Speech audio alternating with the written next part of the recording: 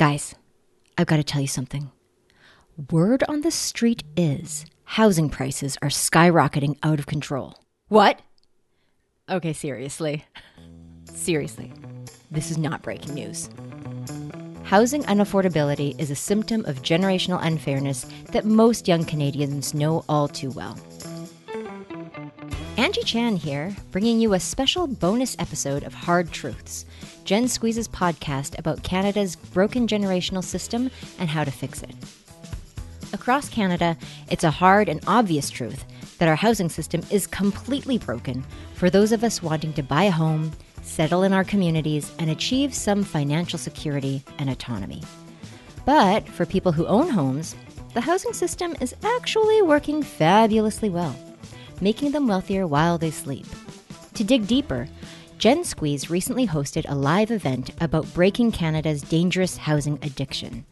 The webinar was hosted by Dr. Paul Kershaw, Gen Squeeze founder and my co-host for the Hard Truths podcast.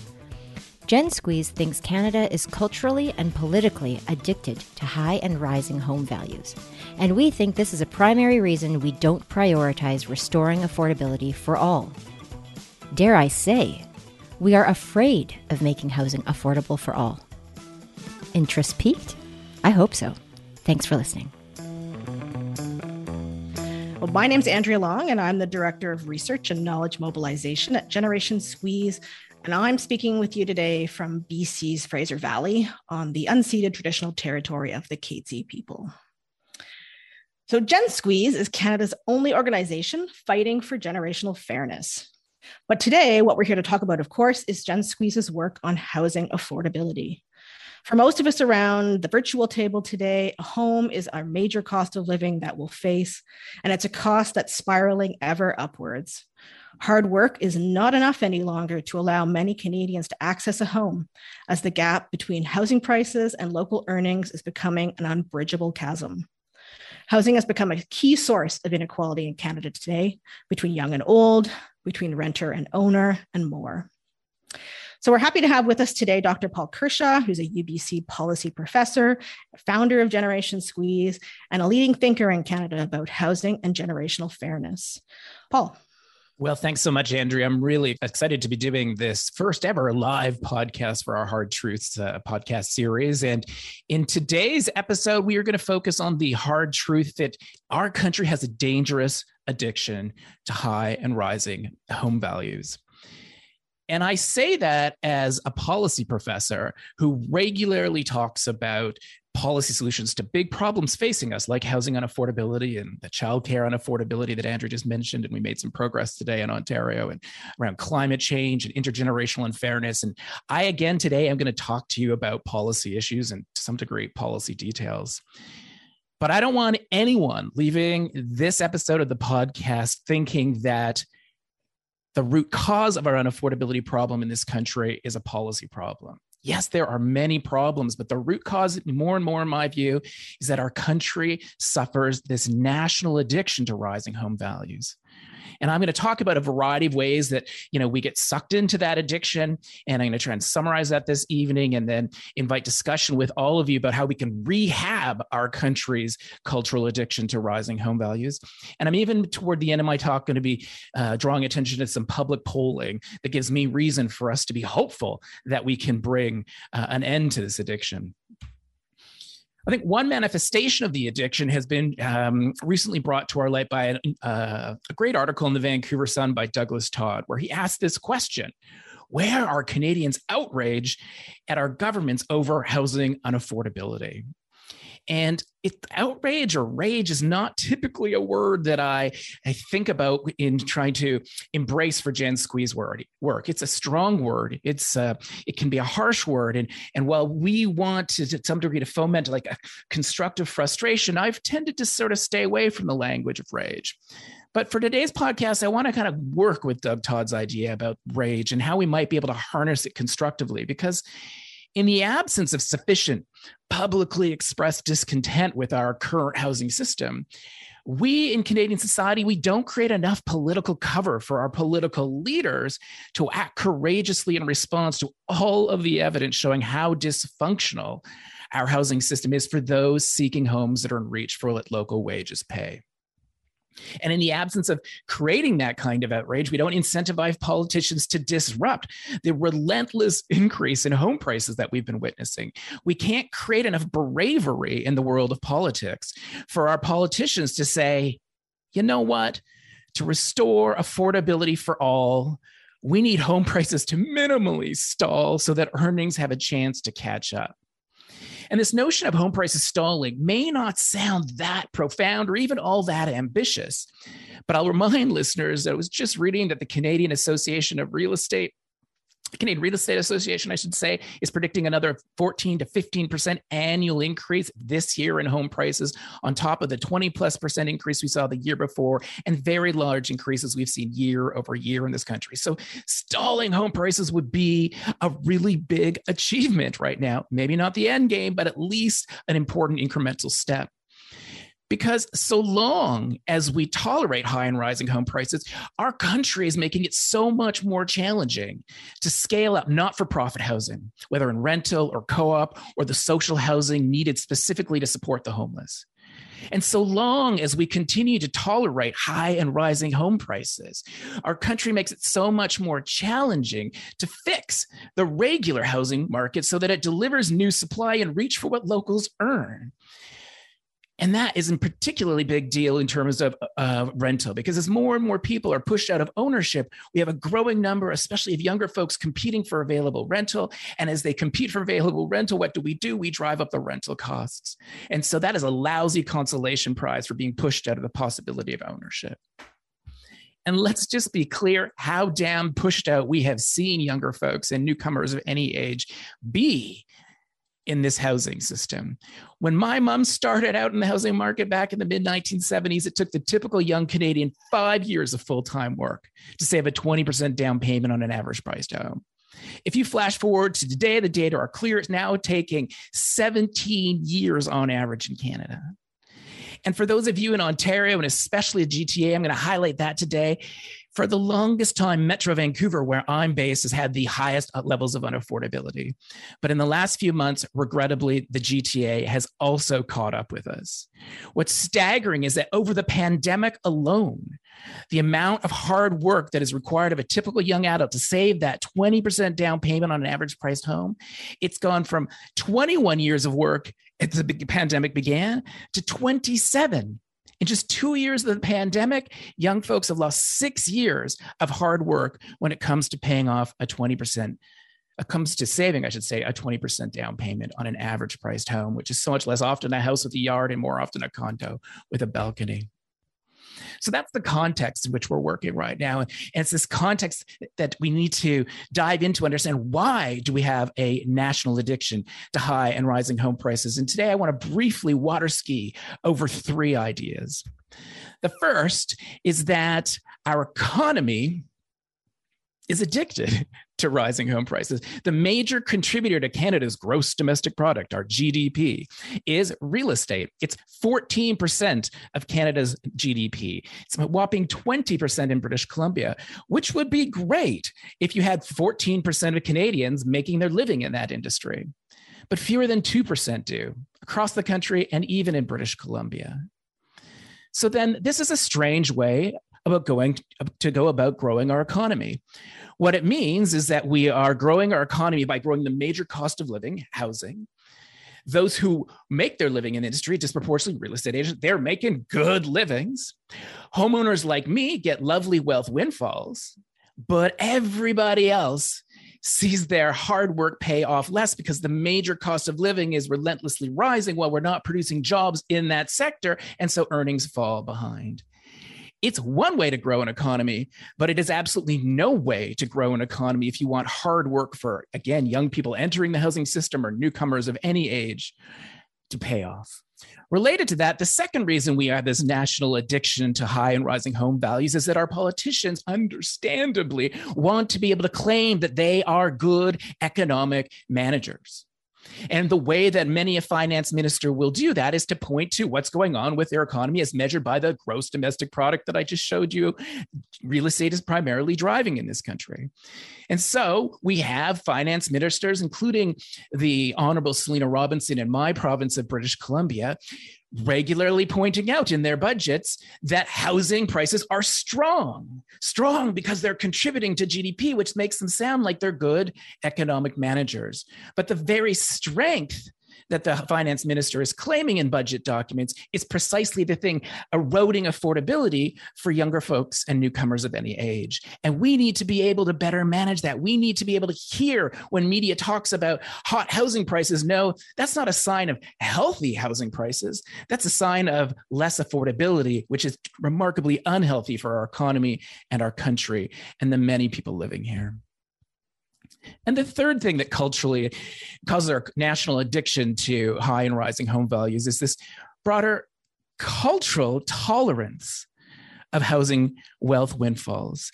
Many, many people are attracted to rising home prices because it makes us better off. And I want to share with you my personal story, which illustrates the issue. This past year, BC Assessment told me that my home went up by $500,000. That single year increase is way more than I earn as a hardworking professor at UBC, and I make a six-figure salary at UBC. And it's actually in one single year, my home value has gone up by what my UBC and I have saved together in my pension over 17 years. And I haven't had to need cash out of my home in order to take advantage of that kind of wealth increase, which wasn't just last year, but it's many years before that. I mean, there's ways that I can borrow against my home at record low interest rates to make home improvements, to invest in the stock market. And these are all things that I have done, and they make me better off. Housing increases to the price of homes as real wealth. So people like me clearly benefit from rising home prices. But what's working for me is a double-edged sword, harming people I care about, like family members who aren't yet homeowners and are struggling to find homes with enough bedrooms in which their kids can sleep, as opposed to having their kids have to go into closets overnight. And it's not great for colleagues of mine who are younger than me, but just as smart as me and just as hardworking as me, but can't afford to live where I do simply because of the lottery of the timing when they started, the bad luck they had in terms of when they start out. And it's not good for our communities and our society because as a population health scholar, I can tell you that rising inequality between homeowners and those trying to get into the house system, rising wealth inequalities, they erode the determinants of health and they make our economy less efficient. And so that's why we increasingly need to focus on not just the regular people we tend to villainize when we're angry about housing, like, that uncaring foreign buyer or that uncaring developer or the illegal money launderer or the, non-neighborly NIMBY person, don't build new rental in my backyard. These are all factors that absolutely contribute to our housing system's problems right now. But we've taken a number of measures to try and address those things. Our governments have taken a number of measures to try and address those things, and they've been important, things that Jen Squeeze has expressly called for. But they haven't yet been sufficient. And so when I think about Doug Todd's question, where is Canadians' rage at Ottawa and other governments over housing unaffordability, has me recognize, we need to push a little bit deeper to actually engage a broader range of everyday Canadians to say, how might we, especially homeowners, be implicated in a system that perpetuates over time a relentless rise in home prices that leave local earnings behind? We know that we can be provocative when we do that. We know that we can make people uncomfortable, perhaps people listening right now, but that is the intention behind our Hard Truths podcast and our series of events to try and push many, many Canadians, myself included, to look at how decisions we may be making are reinforcing the systems that give us these outcomes, like a rising housing unaffordability that we may not expressly want, but may nevertheless be implicated in contributing to. And so it's pushed me recently to ask myself, am I describing what's going on in the housing system accurately? Indeed, we advertised this most recent live podcast session by saying, hey, come learn about the broken housing system. But I'm not so sure it's broken. Sure, it's broken if we think the goal of the housing system ought to be supplying rental units and ownership units and co-op units that are reach for what locals earn. This system's clearly failing on that front. But if you look at the housing system from a different angle, we can identify an alternate goal. And from this perspective, the housing system is working excellently. It is working excellently at growing wealth for homeowners. And that is especially the case in Ontario and British Columbia, where wealth windfalls have become the norm over years and years and years, benefiting disproportionately middle-aged folks like me, older folks than me as well. But you can see to some degree that the culture is also socializing a younger demographic to kind of want the gravy train of relentless rising home prices to continue. As polling data suggests, young folks who've got into the housing market as owners now expect their housing asset to also outperform or at least match the performance of other financial investments. And you can understand why that's the case, having witnessed others accrue wealth while cooking and watching TV and sleeping in their homes. You understand, like, hey, I'd like to have that too. That sounds great. But if we don't have a younger demographic at this moment say, no more. We know how hard it is to try and make a go of it, make a home for ourselves, either as renters or owners or in co-op, when the price of homes in the ownership sector leaves so far behind the local earnings and crowds out the demand for rental and co-op. We know how hard that is. We need to be the group that demands stopping it. A new way forward, a disruption to the system. And if we're going to make that disruption, we have to better understand what's entangling so many people. And I want to turn my comments now to that theme for the next few minutes, and then I'm going to wind up with, so we have half of our time left to take questions that I hope. When we think about what is entangling people in this national addiction for high and rising home values, I don't want people to think there's like one silver bullet change we need to make. Jen Squeeze has been working for years to try and showcase the many policy issues that are implicated in our dysfunctional housing system that rewards homeowners and erodes affordability. So there's no silver bullet, there is silver buckshot. And today, I'm only going to focus on two themes that I think our country has been under discussing in the national dialogue and in the provincial dialogues, including in BC and Ontario, where we have the highest rates of unaffordability. So the first policy area that induces our national addiction to high and rising home values is the home ownership tax shelter. And you might like, what is a home ownership tax shelter? And it works like this. Anyone who went to paid work today is going to have 100% of their earnings subject to taxation. If you take some of your after-tax income and you invest it in the stock market, 50% of any return on investment you make in the stock market will be subject to taxation. But for homeowners like me, increases to our home values in the principal residences in which we live are barely subject to taxation at all. And just like offshore tax shelters motivate moving money out of Canada to preserve assets, the home ownership tax shelter motivates us to bank on rising home prices to gain wealth. And any policy system that turns home ownership into an investment strategy entangles owners in the hope that home prices will rise beyond local earnings. But that's the very dynamic that is crushing affordability, harming younger and future generations. And so if we're going to disrupt our national addiction, we need to know it's now time to protect real shelters, much more so than tax shelters. A second policy area that is really contributing to our national addiction to high and rising home prices is the fact that our national statistical agency, Statistics Canada, which does great work on so many areas and so much of the data Jen Squeeze shares out to our constituencies, drawing from StatsCan, so we are big fans. But when it comes to measuring housing inflation as part of broader inflation in society, we have a serious concern.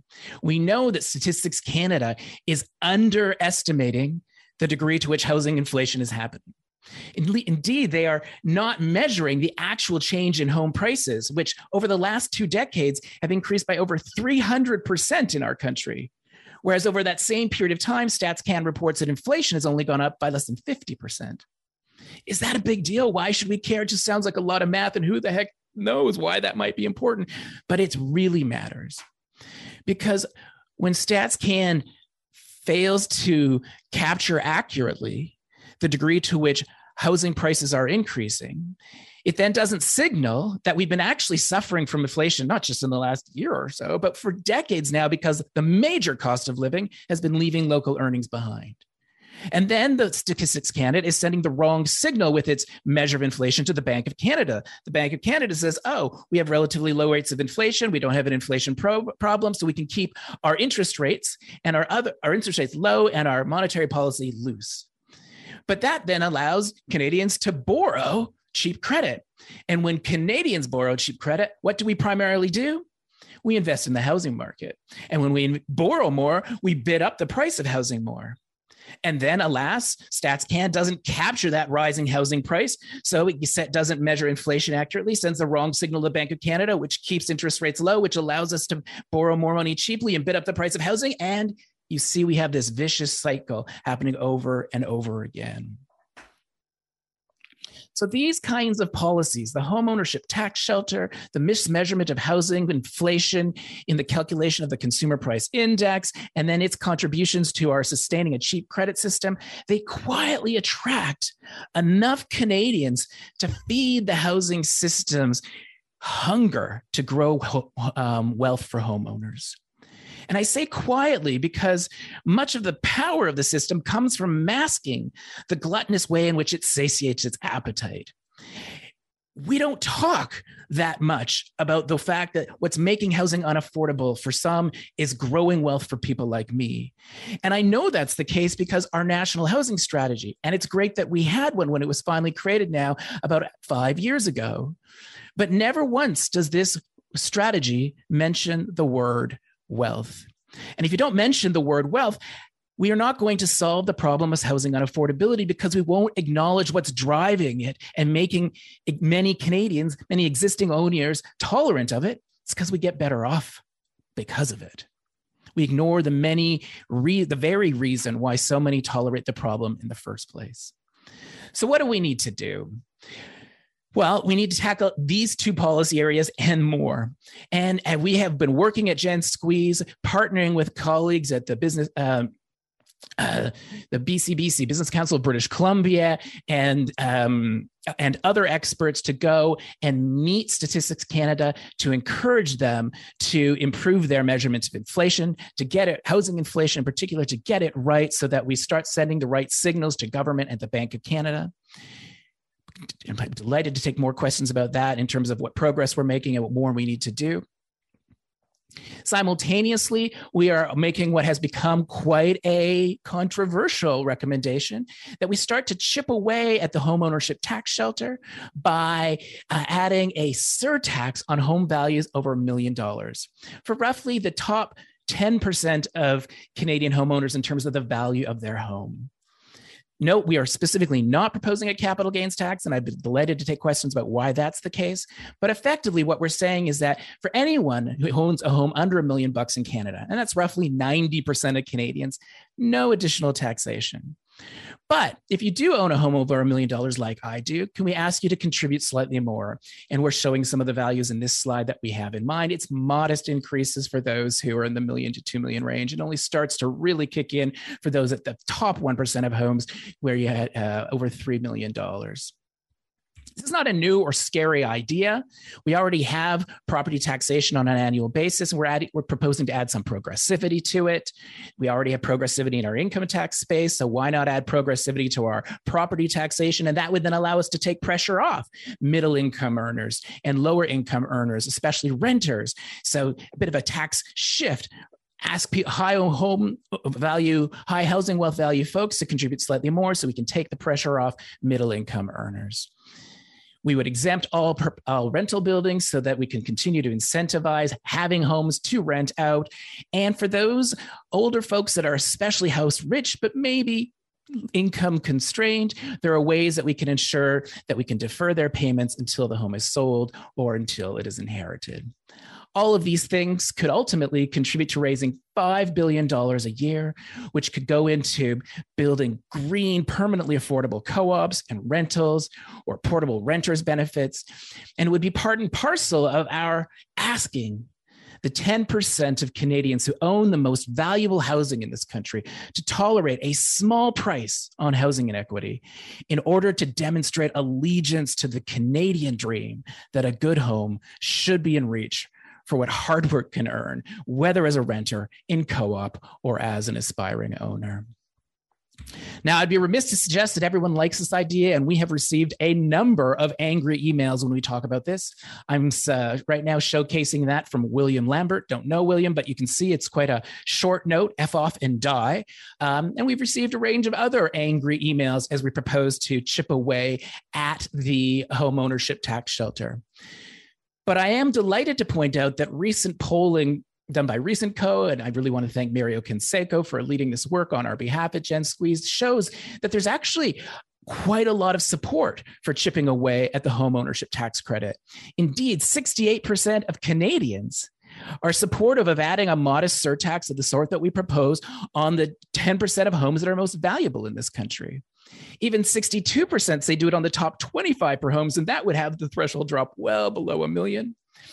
Notably, though, when we talk about the difference between the top 10% and then name the price that we propose putting the surtax above $1 million, you can see that the support drops slightly.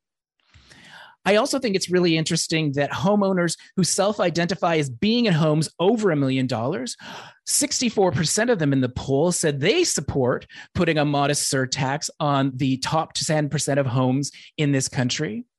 But then when we labeled that value at $1 million, the support dropped dramatically down to 16%. So we can see that many Canadians in higher value homes don't recognize yet that they actually are in the top 10, 11, 12% of homeowners these days when they live in a home that's worth over $1 million. And so that's part of the cultural change that we're going to need to contribute to. As we do so, we need to also wrestle with this cheap credit system, and there's a bit of tension in Canadian society right now. The polling shows that about 43% of Canadians say, yeah, it's a good idea to allow higher interest rates to reduce the amount that people borrow and thereby bid up prices. About a quarter of people think that's a bad idea, and you can see a chunk of people aren't sure. But at the same time, you have actually a slim majority of people say, no, let's keep rates low so that people can borrow more. Only about a quarter of people think that's a bad idea. And then there's, again, a chunk of people that are not sure.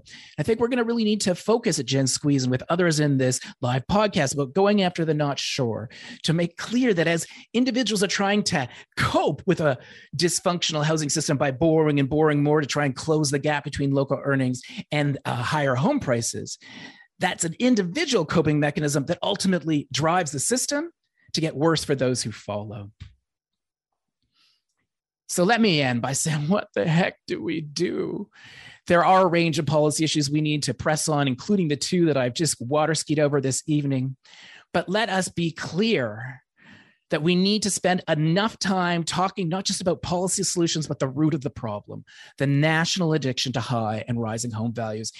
And as is the case with beating any addiction, we must start by acknowledging we have a problem. Plenty of Canadians support the housing status quo, which is precisely why Douglas Todd observes there isn't much outrage. And in the light of that, I stand before you. I'm actually sitting. I come before you in our live podcast, a bit of a failure.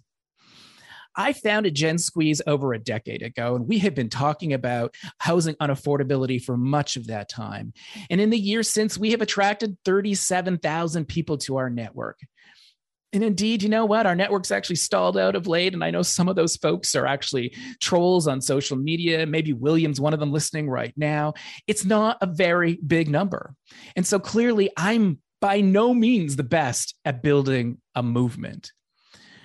But let there be no mistake, that is what we need in Canada, a national movement demanding of one another and of our governments that we finally break our national addiction to rising home prices, that we build back better by building an economy that doesn't rely on real estate or, dare I say, also fossil fuels to drive economic growth, because neither of those industries contribute to sustainable growth.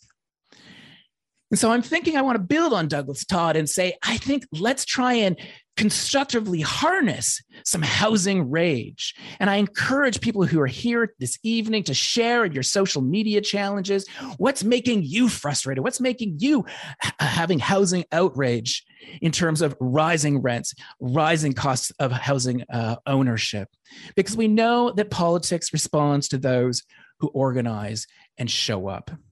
And as part of that, as part of sharing with hashtag housing rage, what makes you so vexed about our current housing system, both those trying to break in and those who are older, people like me who are worried about others that we care about being locked out of the housing system. As we share that hashtag housing rage, let's do so in a way that we build up our numbers, calling for home prices to stall. And this evening at Gen Squeeze, we are launching a new petition demanding that our governments commit to the goal to restore affordability for all. We need home prices to stall so that earnings can catch up. I've got the URL for the petition up right now. I think it's being put into the chat as we speak. Polling shows that 70% of Canadians agree with this statement. If you are one of them, join our network, join the poll, share your hashtag housing rage. Because in the end, we must ensure that we disrupt this national addiction in order that every Canadian can afford a home that meets their needs, either as a renter or as an owner or in co-op. And only then will we be able to ensure all Canadians have a chance to live up to our potential, a chance to have enough time and money to enjoy life, and a chance to leave our cities, country, and planet better off than we found it. Thank you. Thank you, Paul, so much for that really extraordinary presentation. You condensed quite a lot into a reasonably short period of time, which is an impressive skill. So we have a number of questions and comments that have come through the chat. I wanted to start off, Paul, by actually pointing out a comment from Jeff, who talks about the challenges that he faces working in the real estate sector and seeing people struggle every day with unaffordable prices or people who are just priced out of the market altogether, and the kind of fear this creates for our economic future more generally. So you mentioned in your presentation the contribution of real estate to GDP and how that factor makes our politicians more addicted to wanting to sustain the rising home prices because it suggests that we're doing good things as economic managers. I'm just wondering, for that kind of big picture problem, our approach to economic growth, how do you even think about the kind of movement you need to change people's minds about an issue like that? Well, first off, I think you said it was Jeff who was the real estate agent. And so I just want to applaud Jeff and say thank you for, one, it's a really important service that people provide in the real estate agency as we try and get people set up to make what is often their biggest purchase and have that opportunity to make a home. The home is our castle. It's such an important part of, having that security, et cetera. I'm not here demonizing real estate agents. I'm here talking about how we grow our economy in a way that is not super productive. And if we can actually have real estate agents join forces with us and be unusual suspects in our movement saying, hey, I want to make a decent living, but I'm worried about the role that real estate plays in driving our economy, because what it's often doing is driving the major cost of living out of reach for what locals earn. That is a really useful piece to contribute to the movement. I would love to hear more, especially young real estate agents contributing in that way. And then we could have the real estate associations from coast to coast to coast be part of the movement, because it is absolutely the case that real estate agents are seeing the challenges that a younger demographic and newcomers of any age are facing. And so, let's join forces, Jeff. Thanks, Paul. So then I want to switch gears, and there's a couple questions that have come in around your comments about inflation and interest rates. So to get to a little bit more of the policy nitty-gritty there, I'm going to tell you the couple questions that we have, and maybe you can respond to both at once. So one question from Chris is asking, you pointed to the vicious cycle, what you call the cheap credit system. But Chris, he or she is asking, with inflation rising and interest rates on the rise as well, is there a risk that we actually send the wrong signal to the Bank of Canada in the opposite direction? So as interest rates rise and mortgage service costs rise, does that signal increased inflation, which spurs further increases in interest rates? So that's question number one. And the other question related to that is somebody asking if we're concerned that Statistics Canada is not reporting accurately on housing inflation, where do we get data that is more accurate? Great. So that was Chris. I didn't catch the second question. Oh, sorry. That was from Lee. Lee. Okay. So this is all things inflation. Chris, it is the case that research will show that as interest rates rise, generally we can expect that will be a significant contributor to stalling home prices. Or put differently, if I show you the data about what's happened with home prices, this sort of relentless increase, it has gone hand in hand with actually a relentless decrease in interest rates over time. So it is the case that we know that as Statistics Canada measures housing inflation more accurately over time, it's going to be sending signals that are likely to be saying, hey, we have more inflation than we've been reporting so far, and that's likely to send an upward pressure on interest rates. Given that pressure is already happening in the current context, because we do have some supply chain challenges as a result of what's going on in the horrible war in Ukraine and the pandemic disruptions on a range of goods and services and food. That's giving us a new signal, and the Bank of Canada is beginning to respond to that. But if only the Bank of Canada had been able to respond to housing price inflation years and years ago, we wouldn't have this level of unaffordability that we're facing now, which then brings me to Lee's question about where is the right data. And to be clear, StatsCan has a range of good data about what's happening with housing prices. The Canadian Real Estate Association is another good source of that data, and there are several others. What's not happening, though, is that in the calculation of inflation specifically, are we seeing StatsCan actually measure what's happening with home prices? Now, when we've chatted with StatsCan, and I really appreciate Pedro Antunes from the Conference Board of Canada and David Williams from the Business Council of British Columbia joining me in sessions with StatsCan, and also colleagues from Better Dwellings, I might add. We have had conversations where they're recognizing that there might be value in revisiting how inflation is calculated and drawing on other sets of data, and in particular, what's going on with actual home prices. But StatsCan is a bit worried about doing that out of step with other countries, and so this is not going to be a quick fix unless we have political pressure come from ministers' offices responsible for housing federally, responsible for Stats Canada federally, provincial premiers and housing ministers and finance ministers, I think creating a bit of a groundswell, reflecting citizens calling on StatsCan to measure housing inflation more accurately. We have the data, we can do it. It's more of a methodological issue, and that gets us into a range of weeds for which I'm really glad David Williams at the Business Council of British Columbia is around, because he's one of Canada's leading thinkers on how to fix this and take us from the weeds out into a more affordable housing system. Next. Well, I'm going to shift back to the bigger picture again, away from the policy details. So there's a couple of questions that I'm going to try and link together. There's a question from Javni, who, and I hope I'm pronouncing your name correctly, Javni, who's pointing out that ever rising home prices are in the interests of some people. In this case, they're suggesting the corporate political class. Me. So the question is, can we change that calculation of power just with presenting policy alternatives, awareness or education, building loving rage, which is a great expression I think we should continue to use after this event. So I think the question really gets to the core of how do you create a movement for change at this level? And then the thing I want to link it to is a question from Tom, which I think does kind of get at a similar kind of issue around how do we create this kind of change. So Tom is pointing out that how it's so frustrating that governments of any stripe aren't willing to contemplate the options that you're sketching out in terms of taxation and other things, because they're worried about the lack of support and from homeowners. So he's asking, can you think of a precedent for what you're suggesting? So where have we actually successfully overcome this kind of broad sort of cultural addiction in another context? Because how can we learn from that success and figure out how to make change in that way? Javni, if I'm saying that correctly, I love #LovingRage better than maybe housing rage. So if anyone wants to riff on that in social media land, by all means do that. And I know that Sophie and our Gen Squeeze team is going to be monitoring that, and I encourage her to riff on loving rage. I think I liked it so much I've almost lost track of the question. The question was like, how do we foster some of that constructive loving rage?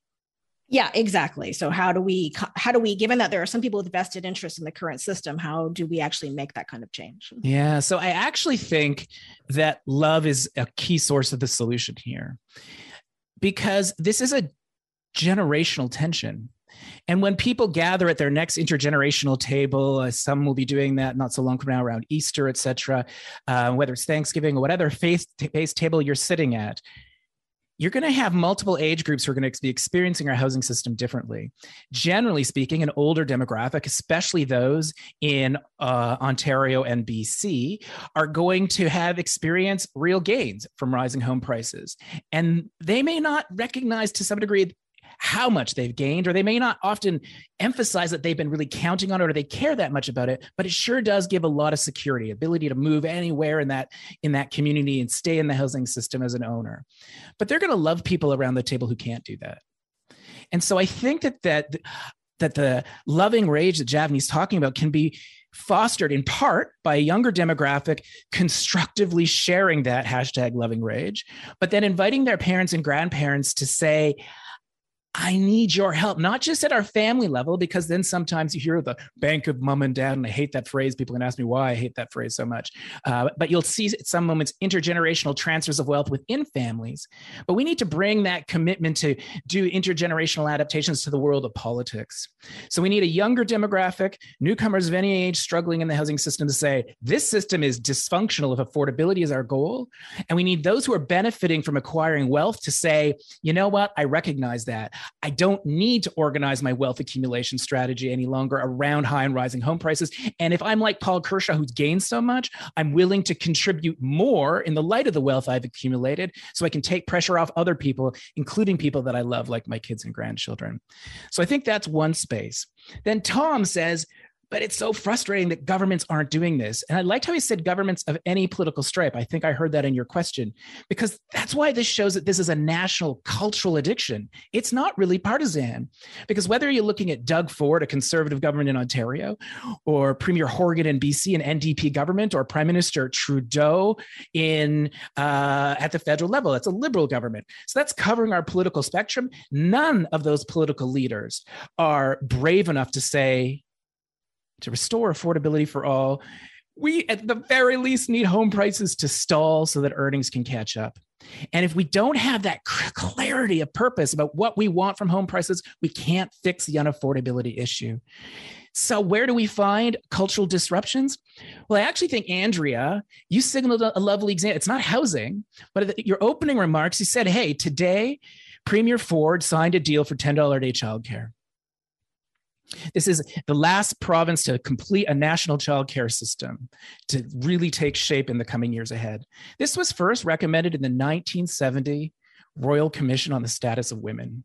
For more than 50 years, we had plenty of evidence and plenty of policy recommendations to say Canada is like an international laggard when it comes to investing in childcare, eroding gender equality in all sorts of ways, eroding healthy child development in all sorts of ways. But we were so slow to respond. And more recently, we have seen some progress made, and it was largely because a variety of movements were coming together alongside with some good framing. And I take real pride that the framing of a national childcare recommendation around $10 a day, so that childcare would never cost another rent or mortgage-sized payment, started in the Gen Squeeze lab. And then a movement took it on in BC. And then the framing caught strength in other jurisdictions. And then you saw when the federal government allocated its historic $30 billion investment into childcare over 5 years, and then a $9 to $10 billion annual investment thereafter, that they said they embraced the $10 a day branding, framing, and said never again do they want to see childcare another rent or mortgage-sized payment. So that inspires me to think that we can reframe the housing affordability issue in this country so that we stop only focusing on the challenges of like, we are crushing the way that hard work pays off for younger folks and newcomers of any age. And we are hurting, in fact, the 20% of seniors who are renters. But at the same time, invite those who are benefiting to say, how might we be implicated in sustaining this? And I think that framing to focus increasingly on the wealth being pocketed by people is the flip side of the coin about what's harming others, and then go to Javni's #LovingRage, I think we can do something as productive on the housing front as we're now starting to do on the childcare front. Thank you. So I'm going to switch back to a few of the policy detail questions again. And there's a trio that have come up, at least a trio. Apologies, I may have missed some. But there's a trio that's come up around the housing surtax proposal. So again, I was hoping I could kind of put the three of them to you and you could respond with one answer. Jeff is asking if there's been a change in the surtax rate that we proposed, because he's suggesting he had seen an earlier tax rate higher than the 0.2 that we're suggesting now. And just wondering if there's a reason for that change. Jeff is an avid follower. Shout out to Jeff. And I think on a similar note to that, Adam was asking, why are we talking about the 1% when we think about putting in taxes on housing when annual increases are so much larger? So I'm not sure if the 1%, I'm not sure, Adam, if you mean the 10% of high value homes, which Paul was suggesting a surtax would apply to. I'm interpreting Adam as saying, why a 1% value on home value over $2 million? I'm happy to take that on. It totally fits with Jeff. Okay. Yeah. And you said there's a third point? Yeah, there's a third. And the third one gets more at the question of like, is it really that easy for folks, the 9% of folks in a home valued at over $1 million, to contribute some additional taxes when they're already facing higher costs themselves with inflation and everything going up? And, have you really considered the burden that might create on homeowners? So I thought you could speak to some of the details that deal with that in your tax proposal. Right. And that third question was from whom? No name on that one. Okay, no name. Okay, so first, Jeff, it is the case that in 2018, if I recall my dates correctly, Jen Squeeze did publish an article in the Canadian Tax Journal, as well as a working paper in BC that talked about having a 1% surtax on home value over $1 million. You'll know now that we are proposing a variation on that theme because that reflects a process. For the last couple of years, we've done something that's called a solutions lab in partnership with the Canada Mortgage and Housing Corporation, CMHC, with funding from the National Housing Strategy to look for housing solutions and to try and disrupt some of the things that sustain our national addiction to high and rising home prices. It turned out that the homeownership tax shelter came up for discussion and a working group formed around that, working group of academics and a range of other stakeholders in the housing ecosystem.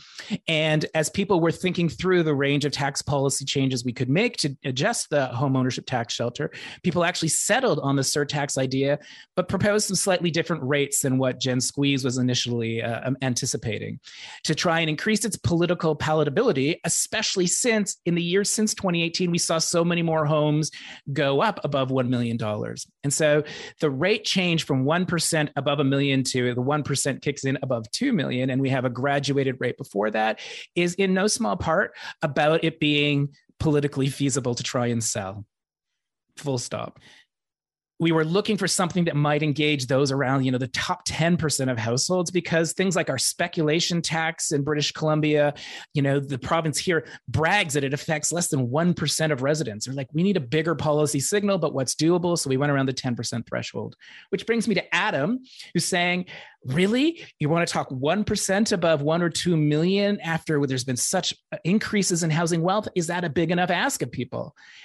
And if people want to critique Jen Squeeze for not being bold enough in proposing a tax shift where we are trying to capture more housing wealth windfalls from people like me in order to relieve tax pressure on folks in middle earnings, lower earnings, renters, while investing in deeply affordable co-op and purpose-built rental, have at it. I think that's a reasonable critique. But that then leads into No Name, who asked, is it really that easy for those who have accumulated housing wealth to be able to contribute slightly more, especially in the face of rising inflation and other costs, et cetera? It will often be older demographics who are going to be in that moment when they're not having earnings increases any longer because when their pensions are more often fixed, et cetera. And so that is one of the primary reasons why our tax policy proposal, this $1 million surtax, says you will incur the tax on an annual basis, but you don't necessarily need to pay it until the sale of the home when the the value of your asset becomes liquid. In other words, if you sell your home or it's inherited at that moment, it's easy to free up the wealth that people have captured as a result of wealth increases or housing price increases, I should say. And so we've tried to make that deferability option yet another factor that tries to address some of the concerns that people might raise, just as this no-name person is suggesting. Sometimes the cash may not be free, and so it's more challenging to contribute the taxation. But let us also just put into context the challenges that someone faces about contributing slightly more because they've gained wealth from a housing system that works excellently for homeowners should not be ranked as more important than the challenges faced by many people locked out of the housing system more generally, increasingly locked out of home ownership, increasingly locked out of finding rentals that are in reach for what local earnings pay and with enough bedrooms to raise families, et cetera. There is so much harm, so much hardship that our housing system's creating right now. We have to make sure that as we're worried about balancing the pressures amongst a range of residents, that we're doing it with due care to the tremendous hardship the housing system is creating for those locked out. Next. Yes, next. There's lots, actually. I'm really conscious of the time, and I know we're not going to get to everybody, but I'll just remind people that particularly if you have questions on policy details or other aspects of specific proposals, you can definitely check out the resources on jensqueeze.ca. So I was hoping we could get to a couple more things before we run out of time, Paul. One, I think, is quite an interesting question from Andrew, and it's about our framing of this issue overall.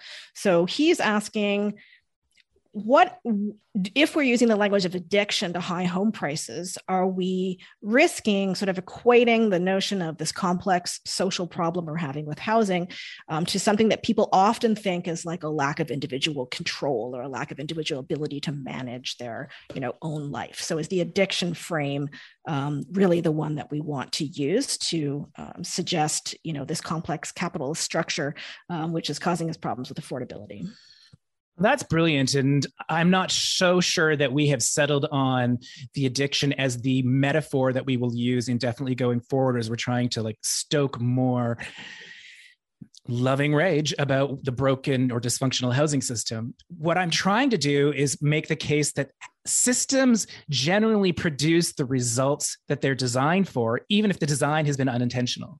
And I'm trying to put on the table that we tolerate high and rising home prices and have done so for the more than decade that Gen Squeeze has existed and for long before that, because many folks benefit. And so we have to wrestle with the degree to which the hardship caused some is being tolerated because it's benefiting others. And it's the benefiting others and or the entanglement of others when we literally have our policies say, treat housing as a good investment because that's what we're sheltering from taxation. Or our statistical agencies saying, don't worry too much about rising home prices because we're not even counting it in inflation adequately.